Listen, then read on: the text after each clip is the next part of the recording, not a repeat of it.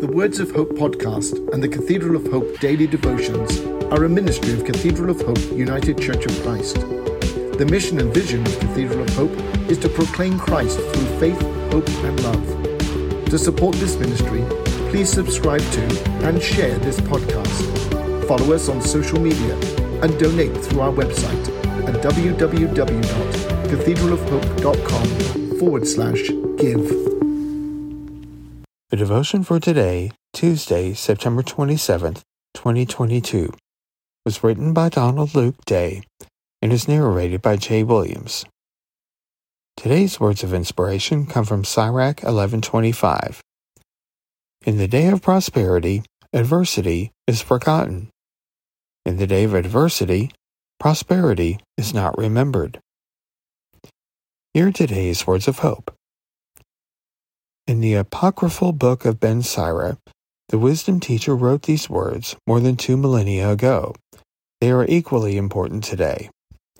The COVID pandemic upset the world, and the variants of the disease are still with us.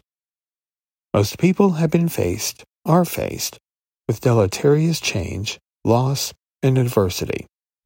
The beautiful opportunities and experiences which we previously enjoyed seem to be swallowed up in loss and fear. Memories of what might have been are still painful. Our losses remain painful memories. Uncertainty and fear cloud our minds and may affect our spiritual life.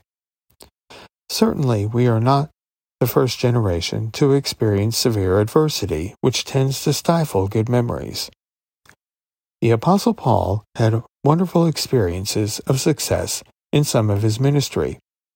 However, in a Roman prison cell, where things seemed to be coming to an end, he could write to the Philippian Christians, "I rejoice in the Lord, for I have learned to be content in whatever state I am. I know how to be abased and how to abound. I have learned the secret of facing plenty and want. I can endure all things through Christ who strengthens me.